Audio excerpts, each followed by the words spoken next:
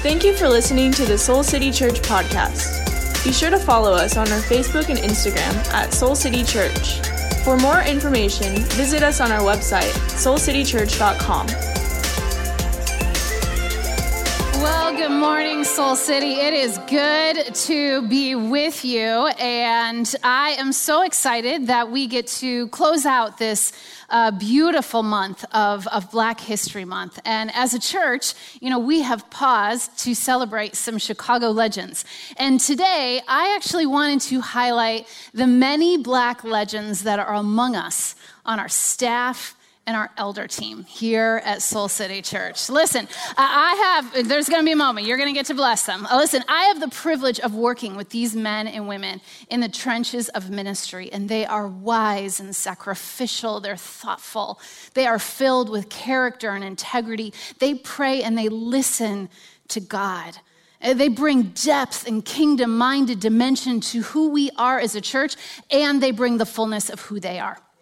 And even though this is a month about Black history, I am beyond grateful for the hope that I have for our collective future because of these people, because of these amazing men and women that are a bright light of love and hope and joy in this church. So I want you to know who they are. So I want you to help me bless Brandon Henderson, our transformation pastor, Allison Page, our director of marketing and communication, Bianca Lackings, our communication coordinator, Dr. Alexandria Crumble, director of the lead pastor's office, and now the choir director, Mark Smith, our executive pastor of finance, Ramona Bambochet, our House of Hope operations manager, Julian Ford, our music director, Tamra Dervin, an elder, Cliff Goins, who's our elder chair, and Janelle Goins, who is also an elder. Will you help me bless these amazing, amazing people? Yes, they make this church better. And here's the thing, they make me better. They make me better. And I am so, so grateful for who they are and what they bring to Soul City Church. Now listen, for the last few weeks, we've been looking at red flags in relationships. And the first week, Jarrett had us look at the red flag that can exist in our families. Specifically when we're not willing to look back at the patterns in our family of origin. And then in the second week, he helped us look at the red flag that shows up when it comes to our identity and allowing someone else to define who we are. Last week, John helped us look at the red flag of selfishness and how to not use one another, but instead be used by God in one another's lives. And noticing red flags is critical to growing healthy relationships. And I don't know about you, but I have found that, noticing the red flags that are kind of easy to detect, those are the ones that are easy to do something about. Like when someone mentions to you that their mom still comes to their house to do their laundry, red flag. Red flag, right? Come on. I mean, that's an easy one. When someone mentions that they don't like Chicago-style pizza, I mean, come on. Red flag, my friend. Red flag, right? Now, this is probably the worst of them all. If someone tells you that their favorite football team is the Green Bay Packers, you just got to walk away. You just got to walk away. You might want to carry one of these around in your pocket, just wave it and walk away. The noticeable and overt red flags that are easy to spot, those are the ones that are easy to deal with, right? But what about those sneaky ones? What about those ones that are more covert and they take a while to spot? What do you do when a red flag is hard to detect? Researchers and psychologists, sociologists, and relationship experts, they all agree that this one thing, this often hidden red flag, if it remains in a relationship, that the relationship will eventually be ruined. And the covert killer of relationships is the red flag of unforgiveness. The red flag of unforgiveness. And what's so challenging to detect with unforgiveness is that it always presents itself usually as something else, right? It often shows up as judgment or resentment. Maybe it shows up as gossip, slander, or jealousy. Maybe it shows up in a spirit of vengeance, or somebody has a cold and hardened heart. These are the presenting characteristics, and once you spot them in someone, it's usually safe to assume that it can stem back to some kind of unforgiveness in the person's life. Now listen, I imagine in some ways we all know what this is like. I bet that you can even look at the different moments in your life through the lens of kind of a before and an after. Before something painful took place, and then after something painful took place. Before the betrayal, and then after the betrayal. Before that hurtful breakup or that divorce, and after that hurtful breakup or divorce. And whether it's big or small in your life, I'm willing to bet that you have some version of your own before and after. And unless we work all the way through whatever needs to be forgiven, we keep recycling that pain because that's what unforgiveness does.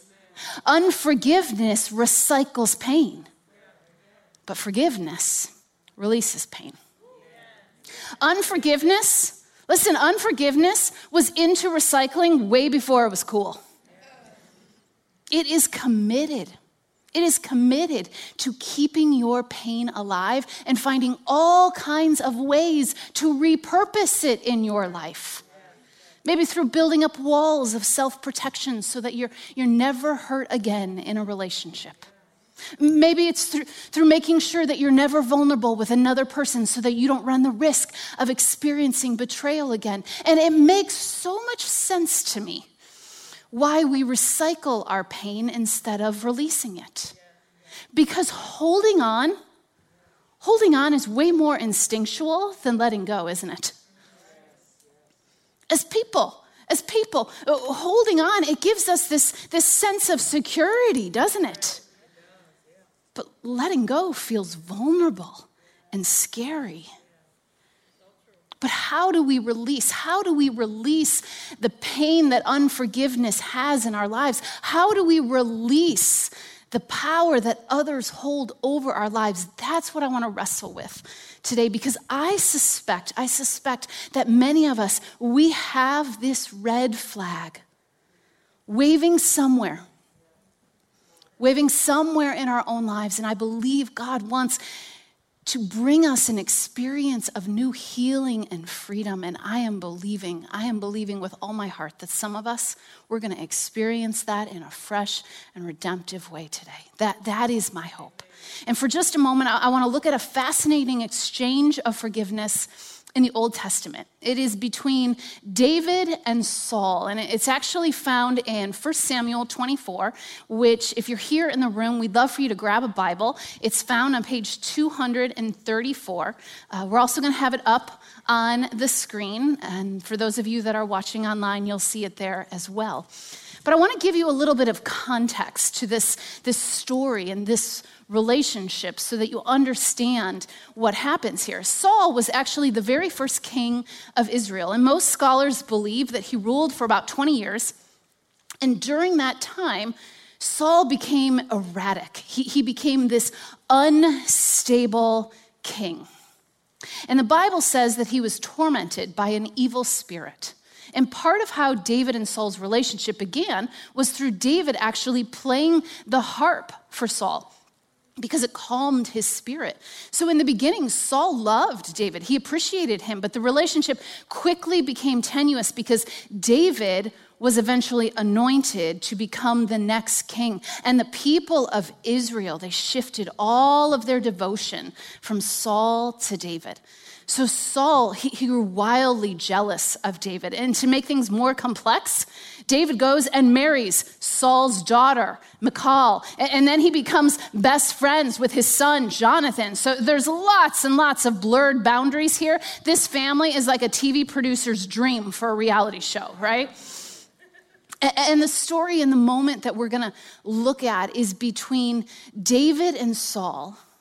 And David knew that Saul had gone mad. He had just lost his mind. And that he was trying to actually kill David. So David fled. He went into hiding in an attempt to save his own life. So we're going to pick up at 1 Samuel 24:1. And this is what it says.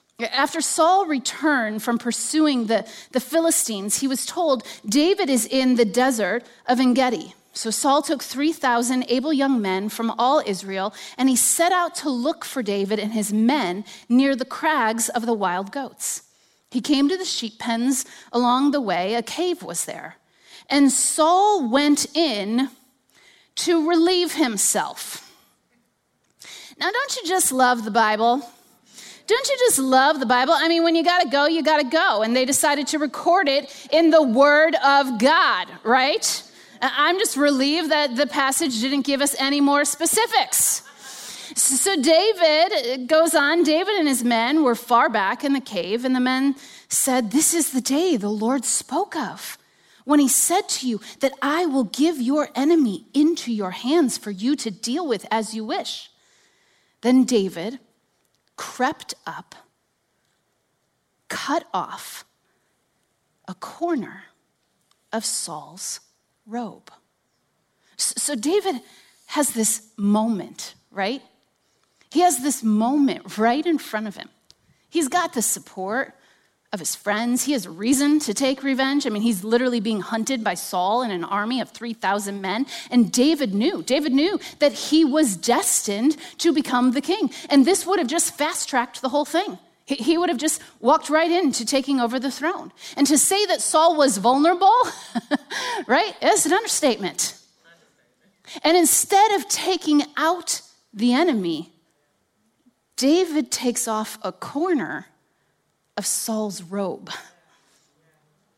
David makes a very interesting decision. Now, most scholars believe that the part David would have cut off from Saul's robe was the corner of the tzitzit. And in the ancient world, one's authority or power rested in the hem of the garment. And for someone like Saul, that was in authority, it was an extension of their royal essence. So how interesting is it that the part that David went after was the part that revealed Saul's authority? Now listen, I had never actually thought about this before, but as I was studying and as I was researching for this message, it caused me to wonder, did David cut off the corner of Saul's robe that reminded David of how much power Saul had in his own life? Was David's instinct to cut off the part of Saul's robe that had symbolized power because David no longer wanted to give Saul so much power in his life? Like, could it be David didn't want to kill Saul, but David wanted to kill the power that Saul had in his life? David wanted to be released from recycling that pain. He wanted to let that go. And listen to what occurs next in this passage. It says, afterward, David was conscience-stricken. He was conscience-stricken for having cut off a corner of his robe. He said to his men, the Lord forbid that I should do such a thing to my master, the Lord's anointed, or lay my hand on him, for he is the anointed of the Lord. And with these words, David sharply rebuked his men, and he did not allow them to attack Saul. And Saul left the cave and went away. David was conscience-stricken. David was aware of what he did. He wasn't unconscious about his decision. He was convicted about it. And I imagine the conscious, stricken emotion, it wasn't about a piece of fabric that he was now holding in his hand, but it was about the unforgiveness that he was holding in his heart. Because look at how he speaks to Saul in this moment. It says, then David actually went out of the cave and called out to Saul, my Lord, the king. When Saul looked behind him, David bowed down and prostrated himself with his face to the ground. He said to Saul, why do you listen when men say David is bent on harming you? This day you have seen with your own eyes how the Lord delivered you into my hands in the cave, and some urged me to kill you, but I spared you. I said, I will not lay my hand on the Lord because he's the Lord's anointed. See, my father, look at this piece of your robe in my hand. I cut off the corner of your robe, but I did not kill you.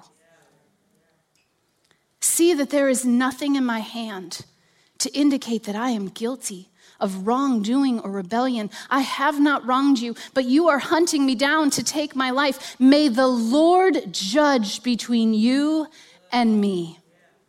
And may the Lord avenge the wrongs you have done to me, but my hand will not touch you.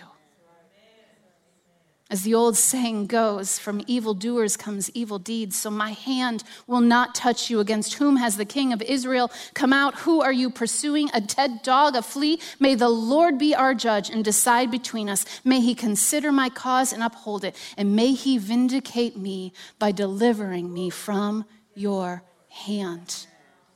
Listen, a very critical thing occurs as David talks to Saul. He moves from recycling what has been done to releasing it to God. Amen. He says, may the Lord judge between you and me. May the Lord avenge the wrongs done, but my hand will not touch you. David knows when he says that from evildoers comes evil deeds, he does not want evil to live in his own heart. He doesn't want to carry that around in his life. He doesn't want to keep recycling that kind of pain. David doesn't want unforgiveness to live in his heart, even though he has reason, right? He has reason for revenge. Saul is hunting him down. But David knows, he knows he will actually never be free if he lives unforgiven. He'll never be free if he lives unforgiven. And something happened in that cave for David. He did not walk out the same way that he walked in. David decided. He decided to release the pain. And unfortunately, Saul decided to continue to recycle it. And David realized that he was never going to be able to change the past, but he could change his future. And I don't know every story that is represented here in this room, or those of you that are worshiping with us online, or those of you listening to the podcast later, but I know enough to know that every one of us has some before and some afters. Perhaps it was an event or a whole series of hurt that grew over time. Maybe someone turned out to be different, or they didn't do what they were supposed to do, or maybe they didn't protect you the way that you were supposed to be protected, or they said something and you have tried to let it go, but you just keep replaying those words in your head. Or maybe you've made some mistakes. And you kind of live with this low-grade guilt over something in your past. and you feel like you can't escape or course correct from your own regrets. And whether the pain came into your present story via someone else or through your own choices, holding on to unforgiveness always creates a domino effect in our lives that negatively impacts every part of us. That's because unforgiveness, it needs somewhere to live. So it chooses to spread out into every single room of your life. It spreads out to our heart and our mind and our body and our soul and our relationships. I mean, how many of you have heard the phrase that time heals all wounds? Listen, that's not true when there's unforgiveness. Because with time, unforgiveness infects all wounds. And they grow bigger and bigger. Unforgiveness takes the pain from the past and it makes it the reality of both the present and the future. And if you don't do something about it, unforgiveness will spread like a cancer, impacting your relationship with God, yourself, and everyone else. And what I have learned is that unforgiveness that consumes you, it will eventually control you. Unforgiveness that consumes you, it will eventually control you. And if it consumes you, its goal is to take you out. Unforgiveness, it keeps the wound open. It breaks boundaries in our lives, allowing anger and resentment to just roam freely throughout our lives. Unforgiveness keeps us in a destructive relationship, even if it's just in our minds. Unforgiveness is the cause of so much pain, and I have yet to see it solve one problem. But forgiveness, it builds new boundaries. It puts healing in motion. Forgiveness, it has the power to transform a painful past into a purposeful future. It's like cutting off the corner of the robe. It's saying, I don't want this unforgiveness to cut off my heart anymore. And forgiving what feels unforgivable actually has a way of forming a new way to remember what happened in the past. Because listen, forgiveness doesn't change the past, but it has the power to change the future. It doesn't change the past. But friends, it has the power to change your future. And over the years, I have had so many conversations with people as they wade through these murky waters of unforgiveness. And I have had to do my own work with choosing forgiveness in my life when it was hard. And when the honest truth is that I didn't want to forgive. And I have found that people choose to stay unforgiven because they either believe that the person that they need to forgive is undeserving of the forgiveness and it might somehow justify their actions, or they don't want to forgive what they fear they might forget. And whether it's undeserving or unforgettable, my question is not about if they deserve forgiveness, it's what do you deserve? What do you deserve? Do you want to live with recycled pain of unforgiveness, or do you want the redemptive peace of Jesus to flow through your life? You know, in this last year, I found myself in such a painful experience where I felt the sting of betrayal in a friendship. And the pain was significant and strong, and I felt justified in my anger and in my hurt. And yet, the longer I held on to the unforgiveness, the more I allowed the unforgiveness to consume me, the more control it had over me.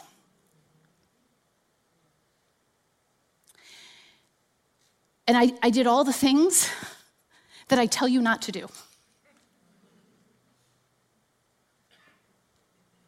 I wanted to rally all the support of the people that were like, we're with you, Jeannie. That was really terrible what they did to you.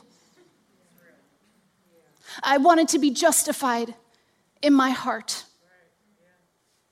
I didn't want to let it go because it felt so wrong and hurtful.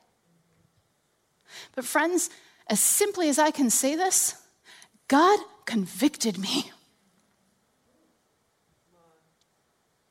Convicted me.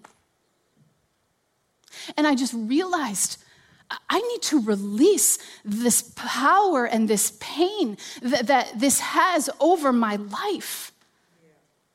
And so I walked through a personal and a private process of forgiveness. And it never happened with the person.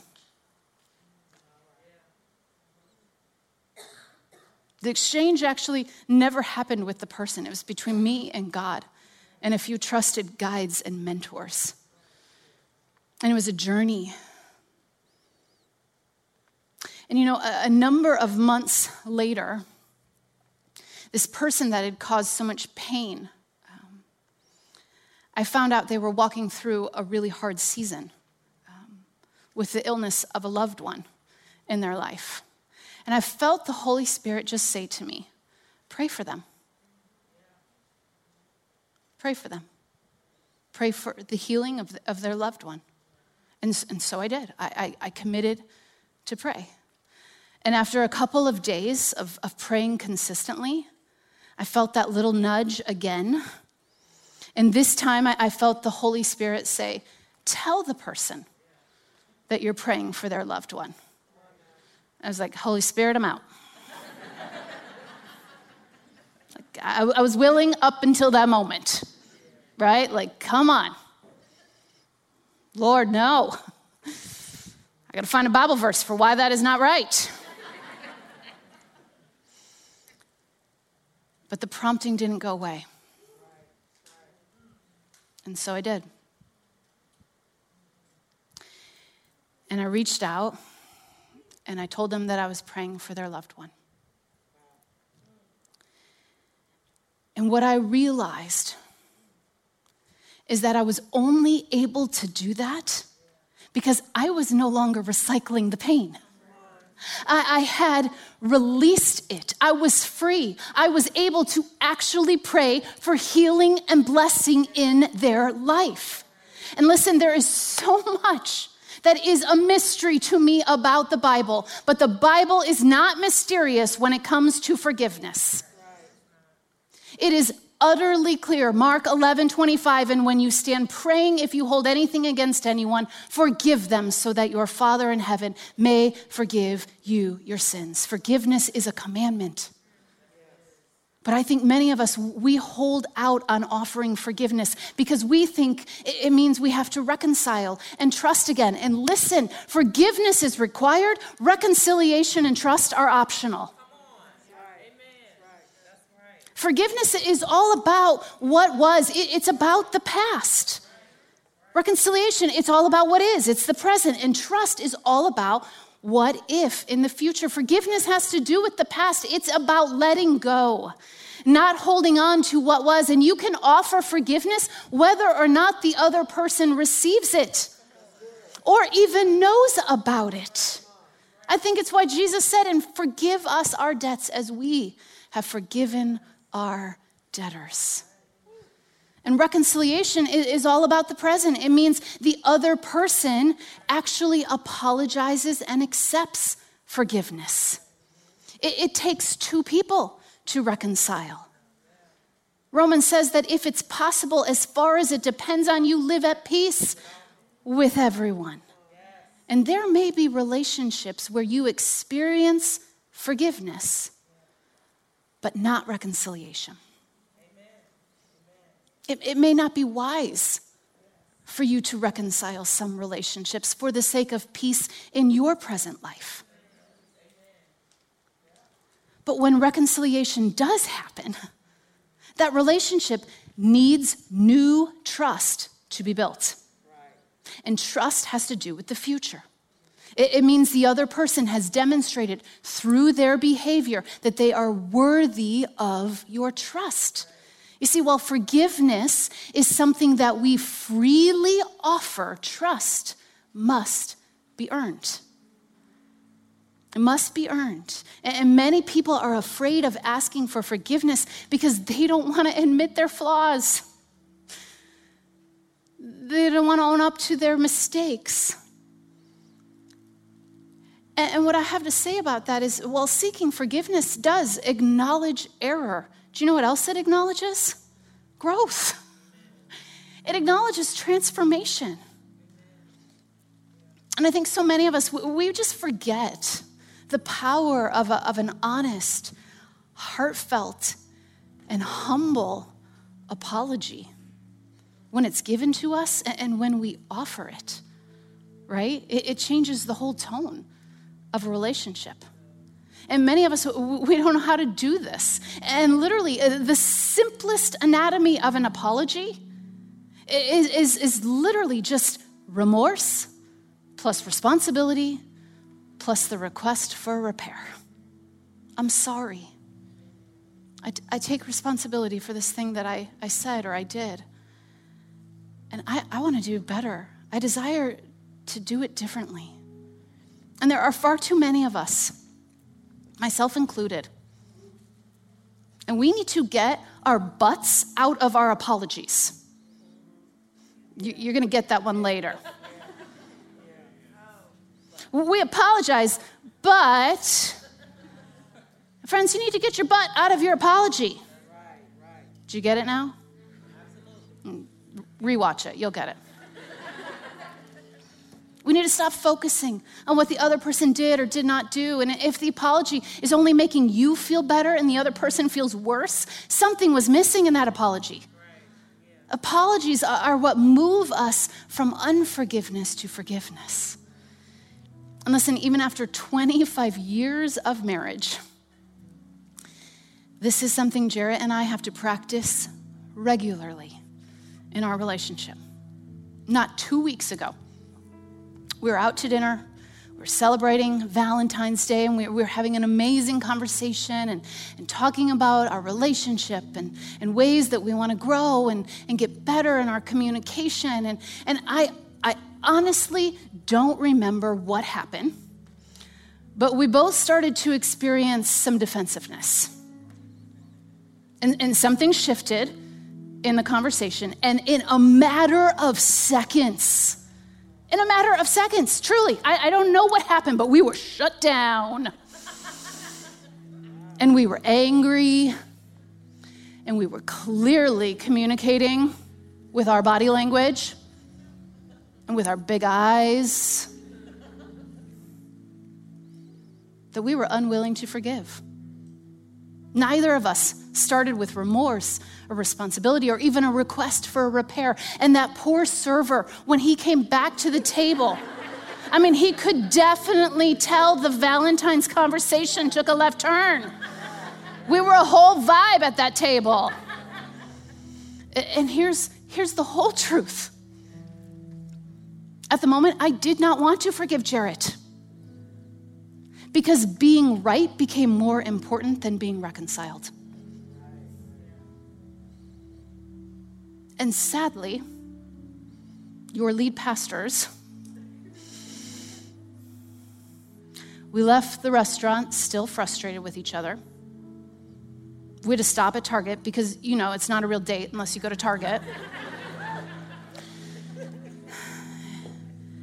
And we got home, and it took us a good 30 minutes to lower our defenses. We both paused. We both took a breath. We both shared, this is my regret. This is where I need to take responsibility. Here's how I want to do it better next time. And friends, I just want to say to you, forgiveness is worth it. Forgiveness is worth it. It is worth it. There should have been like 10,000 more amens. Forgiveness is worth it. Every single time it's worth it. Every single time. I have never once regretted being forgiven or offering forgiveness.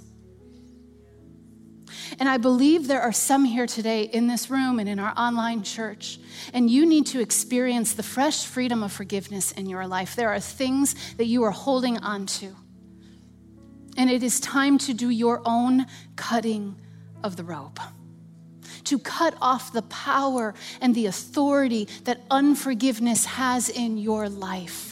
For some, it's things that were done to you, and for others, it's the things that you have done. And here's what I know about forgiveness. It is both a process and a decision. And you hear us say this often. Our mission is to lead people into a transforming relationship with Jesus, and there are two critical words in that mission. The first is this: transforming. That's the process. It is a journey. It may require the support of a counselor or a therapist. It may require one of our House of Hope groups. Transformation is a process. But the second word in that sentence, the most important word, is the name of Jesus, because that's the decision. And the most critical part of the decision was already made for you. In Jesus' last hours on the cross, he literally changed your ability to make the same decision with others when he said, "Father, forgive them, for they do not know what they are doing." You have been forgiven. You have been forgiven. You have been forgiven. And being forgiven changes everything. It changes everything. And if you know there is someone that you need to forgive, you know it. You've been thinking about it for the last 20, 30 minutes.